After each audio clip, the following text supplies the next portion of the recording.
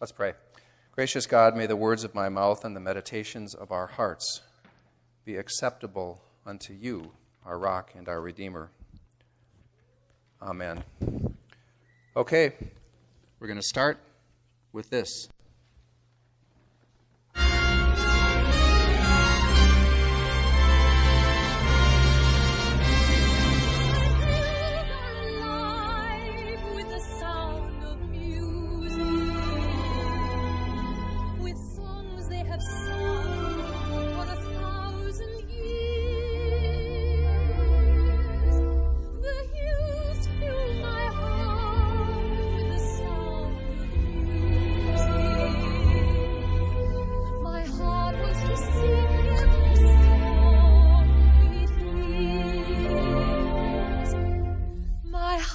Wants to beat like the wings of the birds that rise from the lake. Okay, thanks, Paul. I know, you want to watch the whole movie now, so do I. But now you have to listen to me instead of listen to her sing. Well, why? In the opening sequence of The Sound of Music, did you notice how it begins with a sweeping shot of the majestic Austrian Alps with a woman in the distance on top of a hill? Then the camera kind of zooms in, doesn't it, for a close-up of the woman, Maria, who is singing and dancing. And the camera then stays on her. And it will stay on her for the rest of the movie, for the rest of the story, because this story is about her, one particular person whose story suddenly takes center stage. That opening shot in that iconic movie is very reminiscent of our lesson today about Abraham. The first 11 chapters of Genesis is like the Austrian Alps. It's big, very cosmic in scope. God creates the heavens and the earth. God sabotages a skyscraper built by the people of Babel. God sends a flood to cover the whole earth. God created everything, entrusted human beings to take care of it, watched as we messed things up, then responded with retribution. In chapter 12, the camera lens moves from a wide-angle panoramic lens to a zoom lens and very tight focus, from the global to the particular. God decides to begin a movement through one person, Abraham, who will become the father of a nation. People have always wondered, well, why did God choose Abraham? What made him so great? There's nothing in his profile to suggest such a lofty appointment. Winston Churchill had his own way of saying it. He once said about one of his rivals that, quote, he was a humble man with much to be humble about. Well, Abraham didn't seem to be anybody special either. The way this story is being told, zooming in on this seemingly insignificant man from Mesopotamia, also tells us about God's emerging character and strategy. As we learned last week, God has now decided to never again flood the earth to kill the life he has created. God seems to be learning in real time as this story is told. No matter how messed up things are on earth, no more flood. On the contrary, now God intends to get up close and personal with the troubled children that he has created and work with them. And it starts with Abraham. It says God just started talking to Abraham. He asked Abraham to get up, leave his home, and go to where God was going to lead him, which, as it turns out, is kind of a long ways away. Okay, this is all well and good, except for two things that I can think of. Abraham is 75 years old. Hello. Not the greatest time to hit the road and wing it with no plan. And he and his wife Sarah have no kids. Didn't God mention descendants in there somewhere? how does this work? How would you feel if you were Abraham? Well, how would you? In light of our children's message, he may have been thinking, well, this is something new. Or as Minnesotans would say, well, that's different. I'm going to pick up and just leave. And this is probably even scarier for Abraham than learning how to ride a new bike or learn how to swim. These verses are so important. This is where the biblical story, the Judeo-Christian story, really begins. Israel won't be a nation yet for many generations, but it has to start somewhere, so Abraham is the start of it all. He is Father Abraham to the Jews, and the father of our faith for Christians, our first role model about faith and trust, even when it seems like we're blindfolded. We want to see more. When God said, pick up and go, Abraham picks up and goes in faith and continues to follow God's leading and to believe in his promises. And yes, with more than a few stumbles along the way. That was scripted, I think, that Tessa and Greta had that stumble. That's the way faith is. Faith doesn't see everything. Never does. That's what makes it faith. However, enough about Abraham.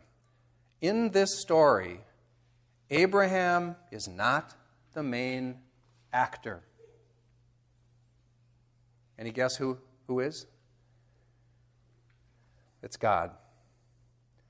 God makes 3 promises to Abraham and states a grand vision, a vision bigger than the Austrian Alps. God, you see, is guiding Abraham, even though Abraham didn't see everything. Number 1, God says to Abraham that he, God, will make Abraham's name great and that a great nation will come from him. That nation, we will later find out, is what? Israel. Number 2, God will give Abraham's descendants land. The land of Canaan, the original promised land. And 3, Abraham and his descendants, this is God's 3rd promise, will be blessed by God continually. And they will be blessed, here's a result clause, in order to be a blessing to all the families of the earth. In order that, so that all the families of the earth will be blessed through them. Now, why? Why is God doing this? Because God just thinks Abraham's really cool and I got to work with Abraham? No. The answer is found in promise number 3. The promise of a nation and of land and of continual blessings is not just because God wants Abraham's descendants to have good things, although that may be true. All these things are for the sake of the world and all the people in it. We have to be reminded of that from time to time when we think tribally, us against them, whoever them and they might be. That's not the way it's supposed to be. This is a huge move God is making here. God is choosing to have a personal relationship with an ordinary person with all kinds of flaws in order to start a movement and change the world. This movement, this chosen people, will be a testament to the God who cares. Because we know now God cares, who seeks to reconcile the world to himself. And so, God will bless his creation instead of drowning it. God's purpose is global, but it's accomplished one person at a time from here on out. Do you see where you fit in? Maybe?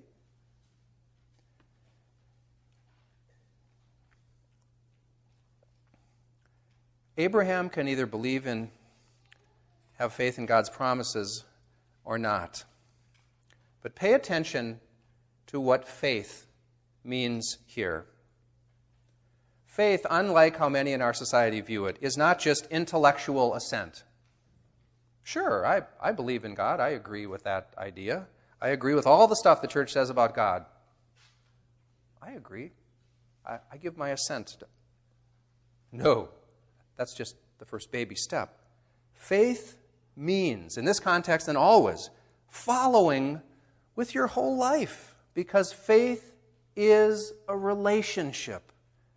It is a relationship of trust with God, who is in a partnership with you in this world. Faith is relationship.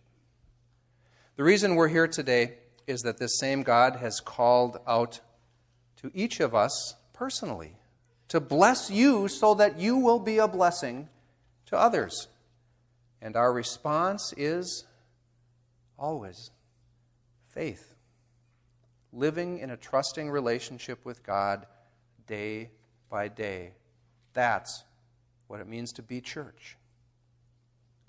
Abraham's story is also a vision for the future. Our future, even today. We at Mount Carmel have been led to 4 strategic priorities as a part of our vision, what we believe God is calling us to for the future and also in the present. And the Abraham story points the way on all 4. Bing, bing, bing, bing. It's just right there. And those 4, they've been phrased different ways.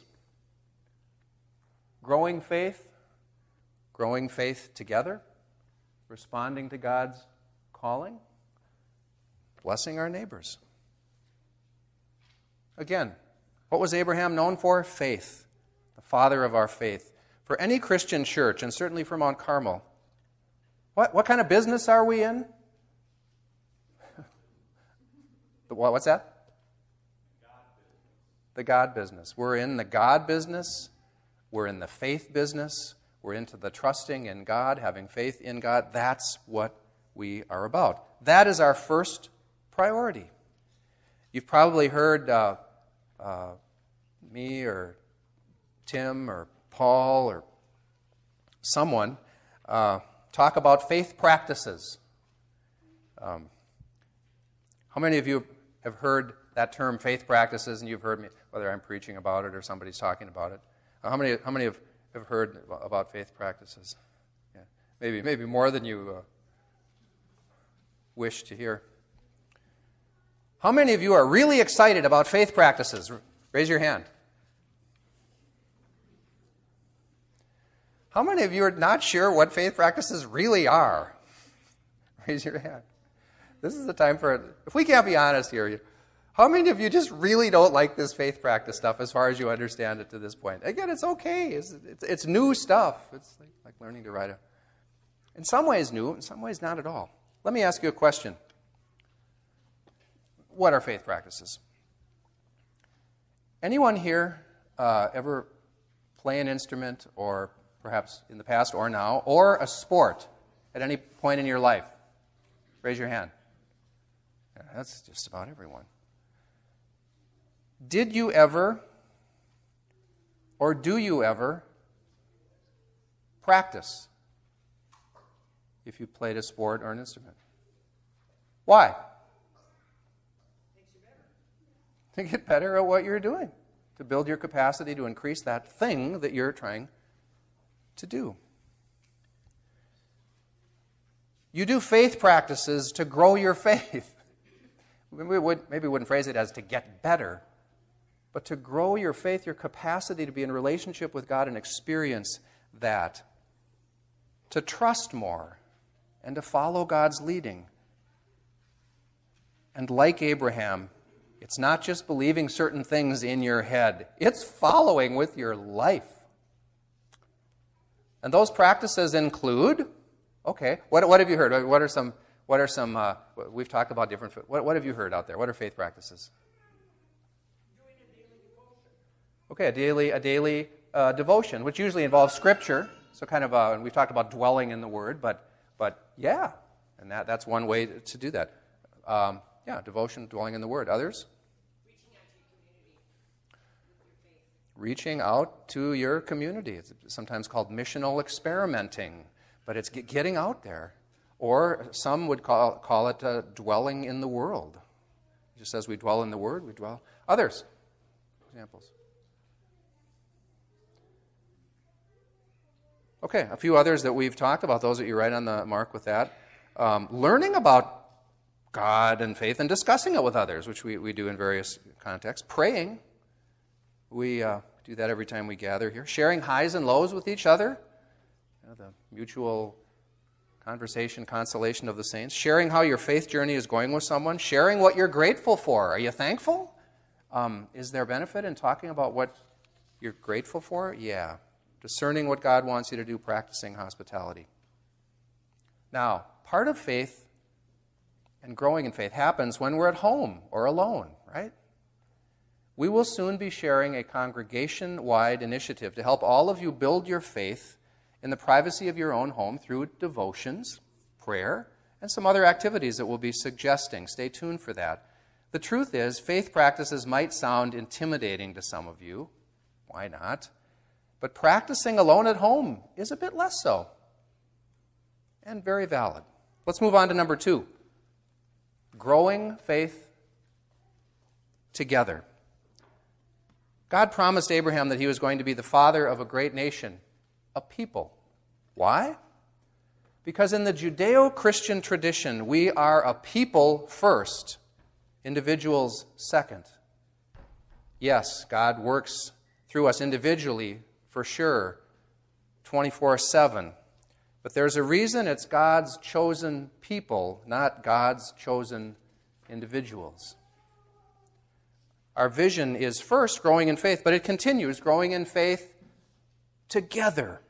The power of the Holy Spirit among us multiplies exponentially when people are in community with one another, practicing the mutual conversation and consolation of the saints, which can take place in so many different ways, you and me. That's why you'll see more and more opportunities to be together with others in learning or serving or discovering capacities.